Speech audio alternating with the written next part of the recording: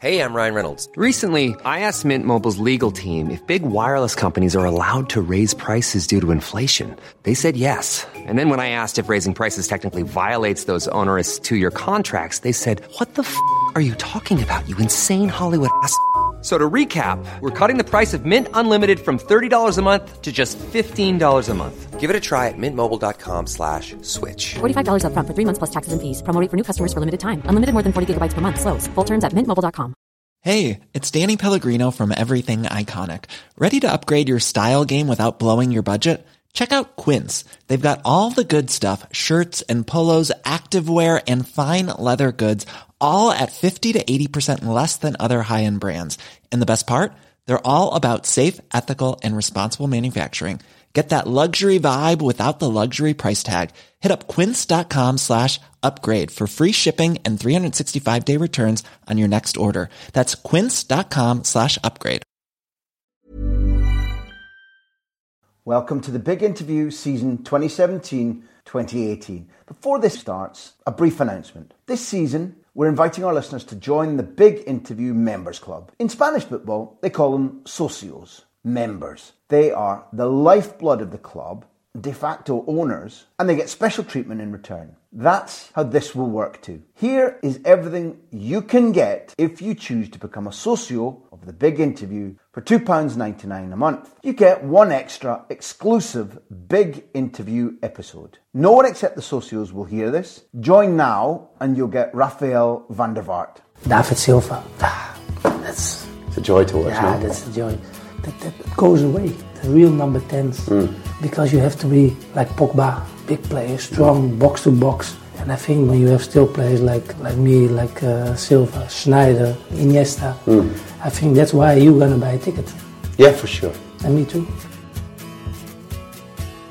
You get a brand new weekly show. We call it The Big Inside View, where I'll give you my take on what I've learned, seen or heard over the past 7 days in football. Socios will also receive bonus shows during the season, including question and answer specials around big events like Clásicos. All that for £2.99 a month. Less than a pint, less than the price of your favourite football magazine, less than a matchday programme. Go to patreon.com/Graham Hunter to join us, to sign up now to make this happen. That's Patreon, patreon.com/Graham Hunter. Join us. Make the big interviews bigger.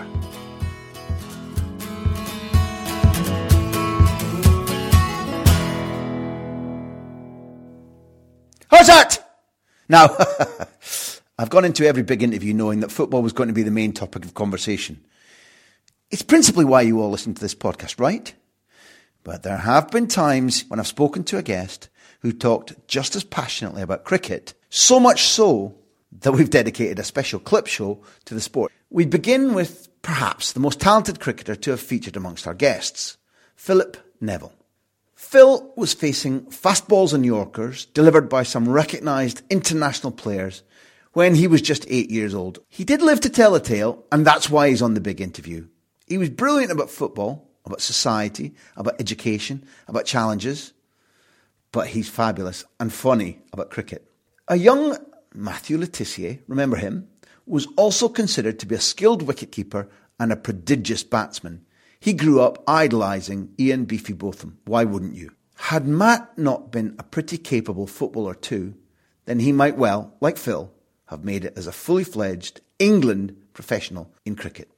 Phil also describes the mental toughness that he saw in the Australian cricketers he played with and explains how that helped him in his football career, while Chris Sutton argues that batsman is the most psychologically demanding role in all sport. Final word? Well, Jamie's not here, so Gary Neville gets it. It was a touching moment for me as he paid tribute to the late, great cricketer and cricket commentator, Australian captain, Australian television legend, Richie Benaud. Enjoy.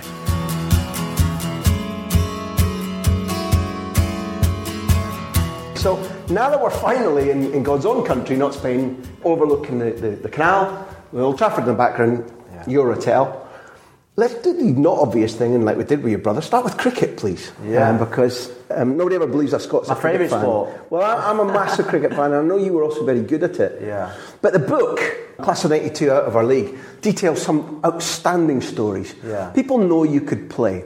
But just tell us a little bit, for those outside Lancashire, the north of England, where semi-professional leagues flourish and teach you. Just tell a little bit about your background growing up, the fact that your dad was a good cricket player too. Yeah. How did you and Gary get involved in it, and what exactly were they getting you involved in? In back, 30 years ago, you could play cricket in the summer, football in the winter. They didn't overlap. So my dad was watch Man United in the winter, play cricket in the summer. And when we say play cricket, he played Saturday, Sunday. We watched under 13s Sunday morning, under 18s, Monday, Wednesday, under 15s, Thursday. Practice nights was Tuesday, Thursday. So it was every night of the week. A real community club feel. It was a community club. My dad worked within the cricket club because it was volunteered along with his other job. My mum did the teas. Yeah. Teas is when obviously one side's back, 50 overs. After 50 overs you have an half an hour break. My mum prepared the sandwiches because she worked as a caterer. So it was all hands on deck. My grandma and granddad, my cousin, my auntie and uncle were all involved in the cricket club. It was sort of like back in those days where there was no nightclubs, no fancy bars. You went to your Legion, you went to your social club, you went to your cricket club. And ours was Greenmount Cricket Club. And when people ask me about my success at football, cricket was the reason I was successful at football. Because at 8 years of age, I was playing with men. Cricket is a game where you've got to concentrate. Cricket's a game where you take a lot of hits. The fact that I was playing with men and practicing with men and mixing with men saw our cricket club had some of the best cricket professionals that you could wish for. Mark Taylor. Mark Taylor, who captained probably the best Australian captain, alongside Alan Border, Jamie Siddons, who played for Victoria. We had Matthew Hayden, one of the biggest opening hitters of all time. One of the best who stayed at our house. Franklin Stevenson, great West Indian all-rounder, played for Nottinghamshire, scored 1,000 runs and 100 wickets for Nottinghamshire. So these were great cricketers in our league. In the Lancashire leagues, we had all the top Australians. You're talking Jeff Lawson. Marsh came at one stage. Shane Warne came over. The Australians came to England. The Wall brothers played for Edgerton in our league. Australians, particularly at cricket, have an unbelievable mentality. They're not scared. You know, if they see a bull in front of them, they attack that bull straight away and they take on a challenge. And that attitude, I was brought up with that attitude. You know, Mark Taylor, Matthew Hayden was. You know, there was one day we played a cricket match at Bradshaw. It was raining. They'd batted for ages. We got into bat. There was only 15 overs left. We needed 200, and we came in. It was like, nah, game over. And he said, "We're going to win this." He went out there, first ball 6, second ball 4, and it was that attitude of anything's possible. And I ended up opening the batting with him. Mark Taylor and his wife Judy and the family still lifelong friends. And you're talking about someone that was a great opening batter. You know, not Matthew Hayden, who would go in there, he would concentrate for long hours, he would fight, you know what I mean? And these were lessons that I learned from professional players, you know what I mean? See, my mind's already just literally exploding with questions, because before we get to the Australian element, in which I'm totally interested, let's clear up something that maybe everybody who's experienced the semi-pro leagues that you're talking about know, but the rest of the world doesn't. If you're in there batting, you or Gary at 11, 12, which is a nonsensical age, 13, 14. Yeah. The guys whose semi-professional living that is, the locals, not the hired guns, they're bowling at you to take your wicket. They don't care if it's whizzing by your head. No. There ain't no quarter given, am I right? It's 100%, and they want you out just as much as anyone else. They don't come off a short and run. They don't bowl slower just because it's a young lad. They actually bowl quicker because they don't want to be embarrassed. And the fact is that half the time you're probably batting down at number 9, half the time you don't get a ball, half the time you're fielding down at third man, long leg, and doing the drinks. When it's time for drinks, when somebody scores a 50, you go around with a hat to collect money for the drinks after the game.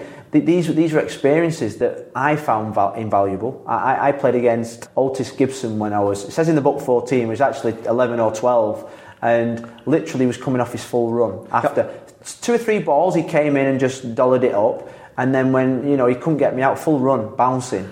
And you're talking about no helmet, you know what I mean? You're talking about proper test, proper challenge, you know what I mean? You have to have your eye in, you've got to be, you're going to when to duck, when to move. You're also in there to play the ball when you can. You've got to be able to play cricket. You've got to be able to survive. Yeah. And that is sometimes surviving by hook or crook. That's getting out of the way, putting your pad in the way, ducking.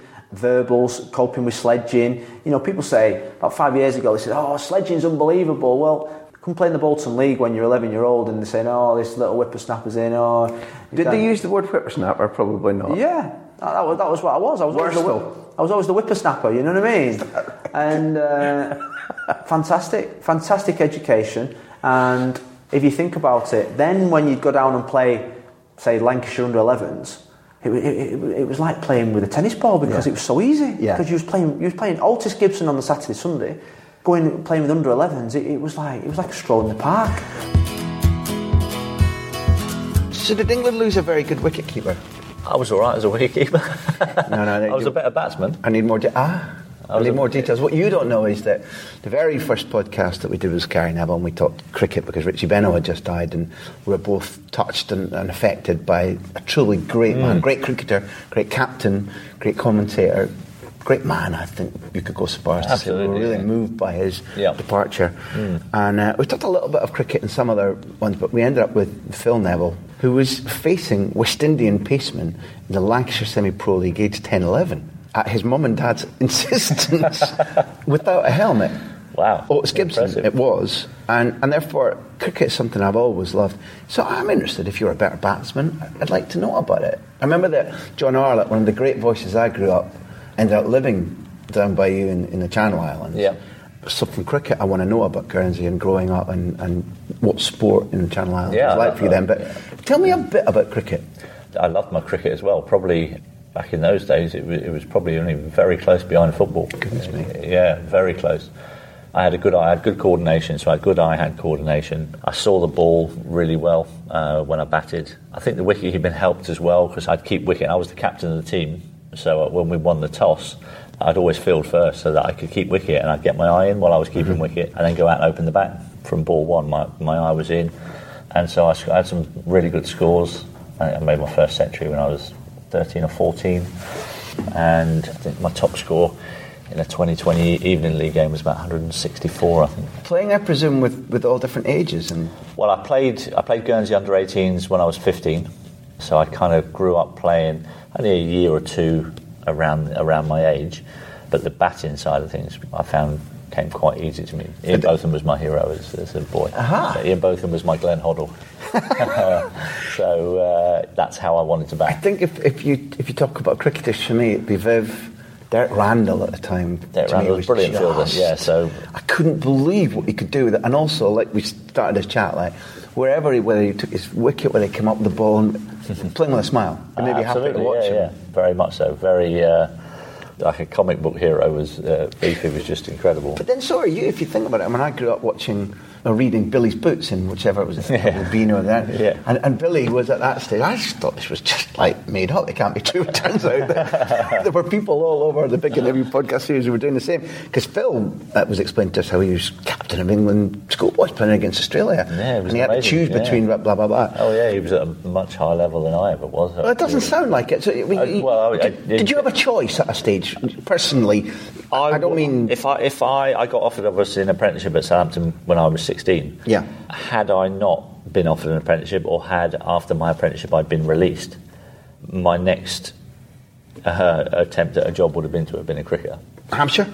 Hampshire was my nearest county, so I would have tried to have gone to it. And then the little time you have as a professional, who did you watch down at Hampshire that really struck you? Robin Smith. Down at Hampshire, watching him, I think, was just another type of bravery, I suppose, watching Robin. Because of the way he batted? Because of the way he batted, he was kind of real, quite aggressive, quite swashbuckling, and, he was a guy that would stand there, watched him bat against the West Indian fast bowlers of that era, which were just, I dread to think what it was like facing those boys. But he was doing it, and he'd take them on, I think watching Robin Smith square cut a ball off of a 90-mile-an-hour delivery was something pretty special. I'm speculating here, but having watched your enjoyment of the spotlight and you're dealing with pressure, had you progressed your cricket, I think you'd have probably tried at least to treat the West Indian bowling in that manner. I would have had a go, I would have had a go. That was kind of the way I was as a sportsman. Any kind of sport that I took on, I wanted to do it, but I wanted to do it in style. I didn't just want to be okay at it. I wanted to do something that people would go, even now, I can have a game of table tennis with my mates, and we'd rally for a few shots, and then I'd have to try the big top spin forehand and the flick, and I just wanted to do everything with a bit of panache, really. Life's for enjoying. Absolutely.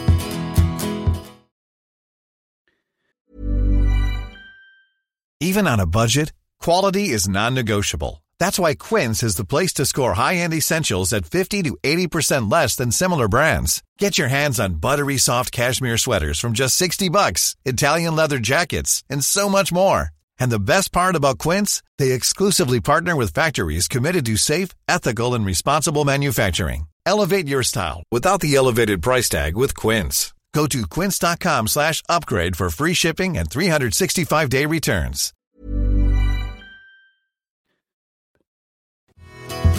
Let's talk about the Australian sporting identity, because it probably wasn't simply the cricket that gave you the armoury to become a successful professional footballer. It was that Australian sporting mentality. One of the things, again, we've both learned is that the great football coaches that we look at and admire now, let's take Guardiola for a moment. Yeah. They're magpies, jackdaws. They steal from other parts of sport all the time. Yeah. And wouldn't you agree that in Australia there is a general sporting mentality, irrespective of the event or the discipline, that we could learn from in terms of mental resilience, planning, toughness, teaching kids how to confront challenges? The Australians are they have an unbelievable attitude for me. I'm best friends with Tim Cahill. Tim Cahill is a prime example of someone that, no disrespect, probably hasn't got that much ability.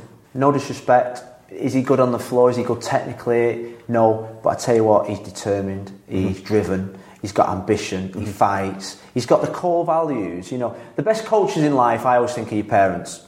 They're the best coaches in your life, and they instill the foundations in your life. I think Australians have got the foundations that my parents had. Yeah. You know, the hard work, the attitude, the discipline, the characters, the professionalism, the will to win, the will to succeed. Sacrifice. All those powerful words that you see on dressing rooms nowadays that I think are a lot of rubbish. If you try and manufacture discipline and all that rubbish, no, that's ingrained in your stomach, That's ingrained in your stomach. And Australians have it ingrained in their culture. Not just in one or two people, in their culture. It's everywhere around you. If your parents aren't sporting, but you are, your neighbour, your brother, the guy in the shop, everybody will be on you about victory. I always say don't want to sound disrespectful, but kick your granny to get that goal, kick your granny to win a game. You know, they have that, I'm going to win, and it's win at all costs. You know what I mean? And it's not by cheating, it's just win. And the likes of Pep and Jose and Klopp, Allegri at Juventus, you know, these have that feeling. It doesn't matter what front of house face you see, or the jokes, or the style, or the elegance. No. In behind, it's win at any cost other than cheating. Win. I mean, you see Jose this year. What's he done at Man United?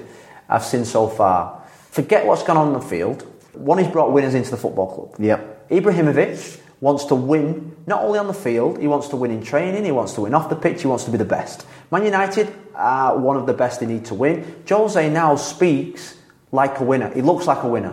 He speaks, we want to win. First day in the club, I want to win all 4 trophies. This club, you've got to dream the unexpected. The fans want to be excited. They want to win. Jose wants to win, and by talking like a champion, that spreads to the culture of the football club, and that's the biggest thing that he's changed so far. Because we're going to come back to football, where has cricket given you, apart from that foundation, the greatest joy? 2005, that extraordinary Ashes series. Have you ever... Lancashire? Because presumably you grew up in Wazimakrim, Atherton, Fairbrother times... Jesus, as we say in Spain. Jesus. Yes. No, when's it given you your greatest joy apart from playing? The Ashes were fantastic, but in terms of my own personal, I captained England at 15. I captained England at 15, I captained England at 14. I was playing cricket for England against West Indies. I had to miss the 3rd test to go and have a trial for England at football. And then after my trial for England at football, I went back to play the 4th and 5th test against West Indies. And I did not want to leave and miss the 2nd test. I went to the football. I remember it so vividly. It was an unbelievable experience. It was at Warwick University. My dad dropped me off.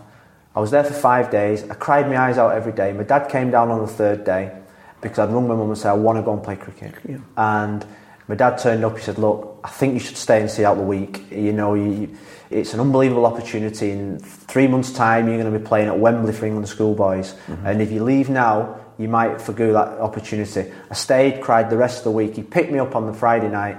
We went straight down to Peterborough, to Arundel, played against West Indies the day after. At that moment in time, cricket was my only sport. Cricket was my only sport because socially, I met so many nice people. It had a different feeling than football. It's 90 minutes, you go off home with your parents. Cricket was... It's much more integration. Integration, no? It's 8 hours in the day. It's family orientated. People, all my family was sitting around the edge. Afterwards, you'd stay overnight in a hotel. You'd be in Somerset. You'd be in Newcastle. You'd be in Darlington. I met so many great people. You learn your country as well, don't you? The beauty of the country, the different accents, the different attitudes around the country. That's something that I think... Because you would go into a professional career where, no matter where you've stopped off, you've got no time in Istanbul or Rio or whatever. Education-wise, my parents had to go in and see the teachers because they were worried I was missing a lot of school. And my father, who was against me giving up cricket to have more school, my mum was, he needs an education. We said, look, he's getting an education by travelling throughout the country. He's meeting different people socially. He's living life experiences that will stand him in good stead. And to be fair to the geography teacher, I got an A in geography, purely and simply because I travelled the world and I knew countries, I knew capitals. I was the best at locating places, so it was an education as well. But socially, cricket gave me far more than football. The players were nicer. Do you know what I mean? You'd play cricket after game, forget. Football, there was hatred.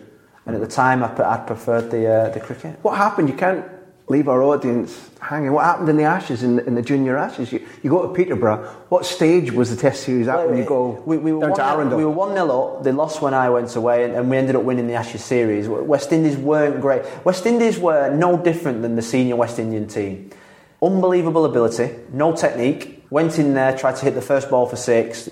The fastest opening bowler would try and bounce you and knock your head off first ball. It was that type. Nobody wore a helmet. Nobody wore a thigh guard. They were just fantastic, natural cricketers. But at that age, no direction, no teamwork, no field settings. You know what I mean? We were a lot more... We had a good team. We had Flintoff, Chilton, Solanke, who played for Warwickshire. We had Vikram Solanke, Paul Collingwood. Oh, God.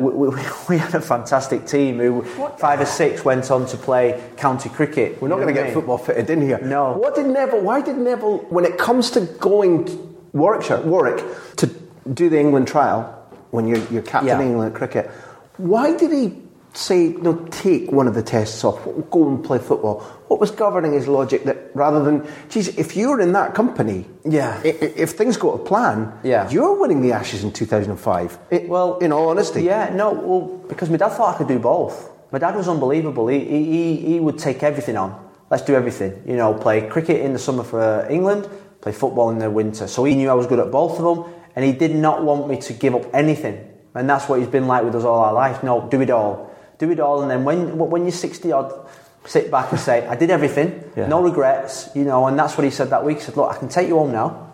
I said, because if I don't take you home, your mum will divorce me. So he said, but I've been speaking to Gary, and he thinks you should stay. I said, yeah, he would. He's at home. He's at home having hot pot. Do you know what I mean? But, King of the castle. Yeah, he said, we think you should stay. It was one of those moments I never forget. I was sat in a dormitory in Warwick University, and I just cried my eyes out for 5 days. I actually played well at the football. I just wanted to be my mates playing cricket. Because I was an opening batter, that was my destiny. The amazing thing is at Norwich, unlike a lot of cities which I've been to, in my view, is most of the people do support the local club. It's a one club county. It's the only club in the county. Their nearest rivals are Ipswich, which is sort of a fair bit away, 45. Ooh, I don't know if we're allowed to mention them out loud. 45 miles.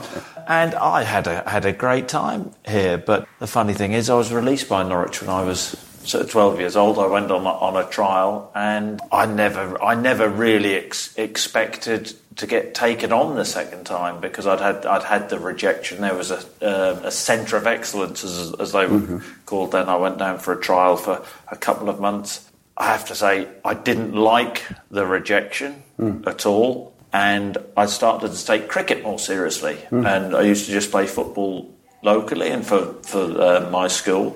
But I actually took cricket a little bit more seriously. I'm not saying I was a brilliant cricketer, but I was good when I was younger, and I played for the county, and I played a level up from the county, which was for the Midlands in a festival called the Bunbury Festival. Yeah, famous, yeah. But then I sort of learned extremely quickly that there were other boys there who were far better technically, and boys like Malloy, I think, who played county cricket, Jeremy Snape. This was your generation? This was my What? I have to say it was an eye opener, because even though I was scoring a lot of runs at county level, I could see that technically these boys were a lot better. In short, I couldn't play the short ball, which was, as you go up the levels, people find you out, and Technically or psychologically, you could. Technically, I think through coaching. I mean, sort of the old school coaching was, they were obviously coached differently and better than me, and far more natural, probably. But I used to be a bit of a front foot dogger. Okay. Get on the front. Not a Chris Tavares, slightly more adventurous than. Yeah, and so you get up to the higher echelons of the level, and this would have been it was an under-15 festival. Yeah, and I was sort of found out. For those who because you're now the fourth on our series who's spoken passionately about cricket, and I love my cricket. Started with Gary Neville and the death of a great commentator, Richie Beno, and we talked about that and tried to move it towards Gary's own analytical commentary skills. Matt Letizia was a very, very, very talented cricketer, but probably the most talented cricketer we've spoken to so far was Phil Neville, whose stories were extraordinary about facing a West Indian paceman aged about 12 in a full Lancashire grown-up league with his dad's permission and his mum sort of pushing the door and saying, don't be a softy, go and do it. Yeah. But for those who don't know cricket that well, when you say the short ball, just physically what does that mean that a bowler's doing towards the batsman on the wicket? Well, he's bowling a lot shorter, so you play off your front foot or your back foot predominantly. I mean, the best, actually, when I moved back and finished football, I played a bit of cricket locally, and I had a player who played for Sri Lanka who pro'd for the club, who came to stay with us. He was called Ravi Pushpakamara, a good Sri Lankan name. I think he played 24 tests. He was a bowler, but he coached my eldest two sons to play, and he always used to say that the best batsmen, they could see the length of the ball instantly. They could see the length, which was the difference between a top quality batsman and a pretty mediocre one. So that because the short ball, it comes in and bounces in and around the old Adam's apple. And I think that, to be honest, I think people think that cricket, a lot of sort of people who play football and rugby think that cricket is a game for softies, and I can tell you from my own experiences that it certainly isn't. And if a ball's hurtling down you at 80, 90 miles an hour, you don't. If you don't see it, then it's a major problem. So at the top level, these players, their reaction skills, and ability to play the ball late. I mean, it's just it's astonishing reaction. And nerve, because you ever lose your nerve in that instance. Okay, your technique can bail you up, but if your nerve goes up top level now, and that ball is fizzing around, then you may as well just walk away. Yeah, and you talk about a game psychologically. Certainly, as a batsman in cricket, and people compare all sports, but that is probably, in terms of brutality, you can have bad luck with a decision. You can get caught out brilliantly. You can be in a bad run form. So psychologically, and people talk about psychological elements of all sports, but that's a batsman where you're supposed to score runs. I mean that's probably the toughest position in sports psychology. It's high noon. It's a mean bowler. One-on-one, except the batsman doesn't rotate quite as much as every over. That a new mean-faced bowler is going to come in and be pinging that thing down at you or try to trick you with spin. But it's pure. When that ball's being delivered, it's real 1v1, not 11. Not an 11-man sport. On the wicket. But the biggest thing is you have one chance in bat. Where at football, you miss an opportunity, you can get another chance, and that's the difference. And there may be a variety of reasons why, you know, at the top level. And I watch a lot of cricket at the top level. People get a chance in the Test team, and they can be in for 2 tests, 4 innings, be caught out by a brilliant catch, get a brilliant ball. Someone else can go in and be dropped twice and make 100. You know, the margins at that, and then psychologically, you know, mentally, you've got to be so strong to get through that at the top level. I chose to start by seeing whether you shared a wee sense of loss that I had when I heard the other day that Richie Benaud had died. Because thinking back, aside from him being exceptionally good at his job, he was one of the voices of my childhood. Now I'm dramatically older than you, so if we listen to him, then we listen to him at different ages and different times. But did you listen to him, and when he went, did it catch you and think, there's one of the greats? I absolutely did. And I'm not one of those people. When someone dies, I don't tweet out about it. I know a lot of people do, and I have no problem with it, but I tend not to, because I think you've probably been tweeting out about it every single day. But I absolutely love Test cricket. I played cricket from the age of 5 through to 18 until the UT manager at United stopped me. And even now, I'm not a fan of 2020. I'm not a fan of 50-over cricket. However, I can sit there for 6-7 hours all day long, listening and watching, to not at times a lot happening, but the intrigue of it, the endurance of it, and obviously Richie Benaud was an incredible commentator, a voice that you just seem to recognise if you're a great cricket fan, as I was, and you would never get tired of listening to him. And I think that, you look at, he will be probably the most memorable cricket commentator. You think of voices in other sports that have sort of captured the imagination of everybody, and you associate with that sport. And that's, I suppose, in some ways makes me feel the responsibility of what I do, because in football, in professional football, when I was a football player, you'd think, punditry, or the pundits, or the commentators. You don't pay a lot of attention to them. In some ways, sometimes you even think, well, are they that? No, we're the ones that are important, the managers, the coaches, the players. But actually, in terms of adding the colour to it for the people who are watching, the supporters, it's a vital job. It's a big responsibility, because people think of the 1966 World Cup final goal, and they remember the commentary over it as much as they actually do the goal. And they think of the Aguero goal and Martin's Aguero, and City fans have got that over their shirts. You think of in 99, we always think, will Manchester United score? They always score, you know. And those lines give you a little tingle, particularly when you're a part of it in 1999, and you think, commentary adds big moments to things, and the responsibility that, let's say, someone like Richie Benaud had all those years doing what he did and filling all that space, but never becoming tired of him. So it's a great responsibility, really, when you look at it.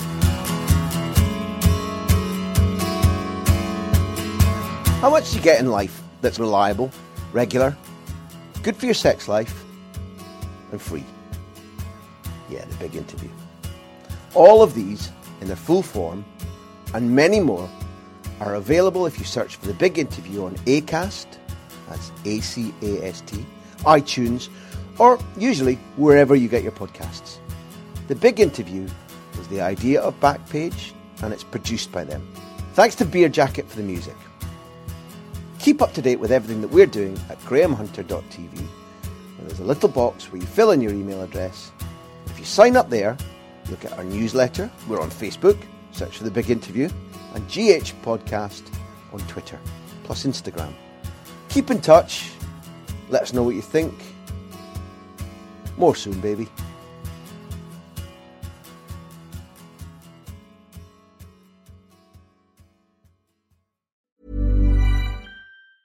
Planning for your next trip? Elevate your travel style with Quince. Quince has all the jet-setting essentials you'll want for your next getaway, like European linen, premium luggage options, buttery soft Italian leather bags, and so much more. And is all priced at 50 to 80% less than similar brands. Plus, Quince only works with factories that use safe and ethical manufacturing practices.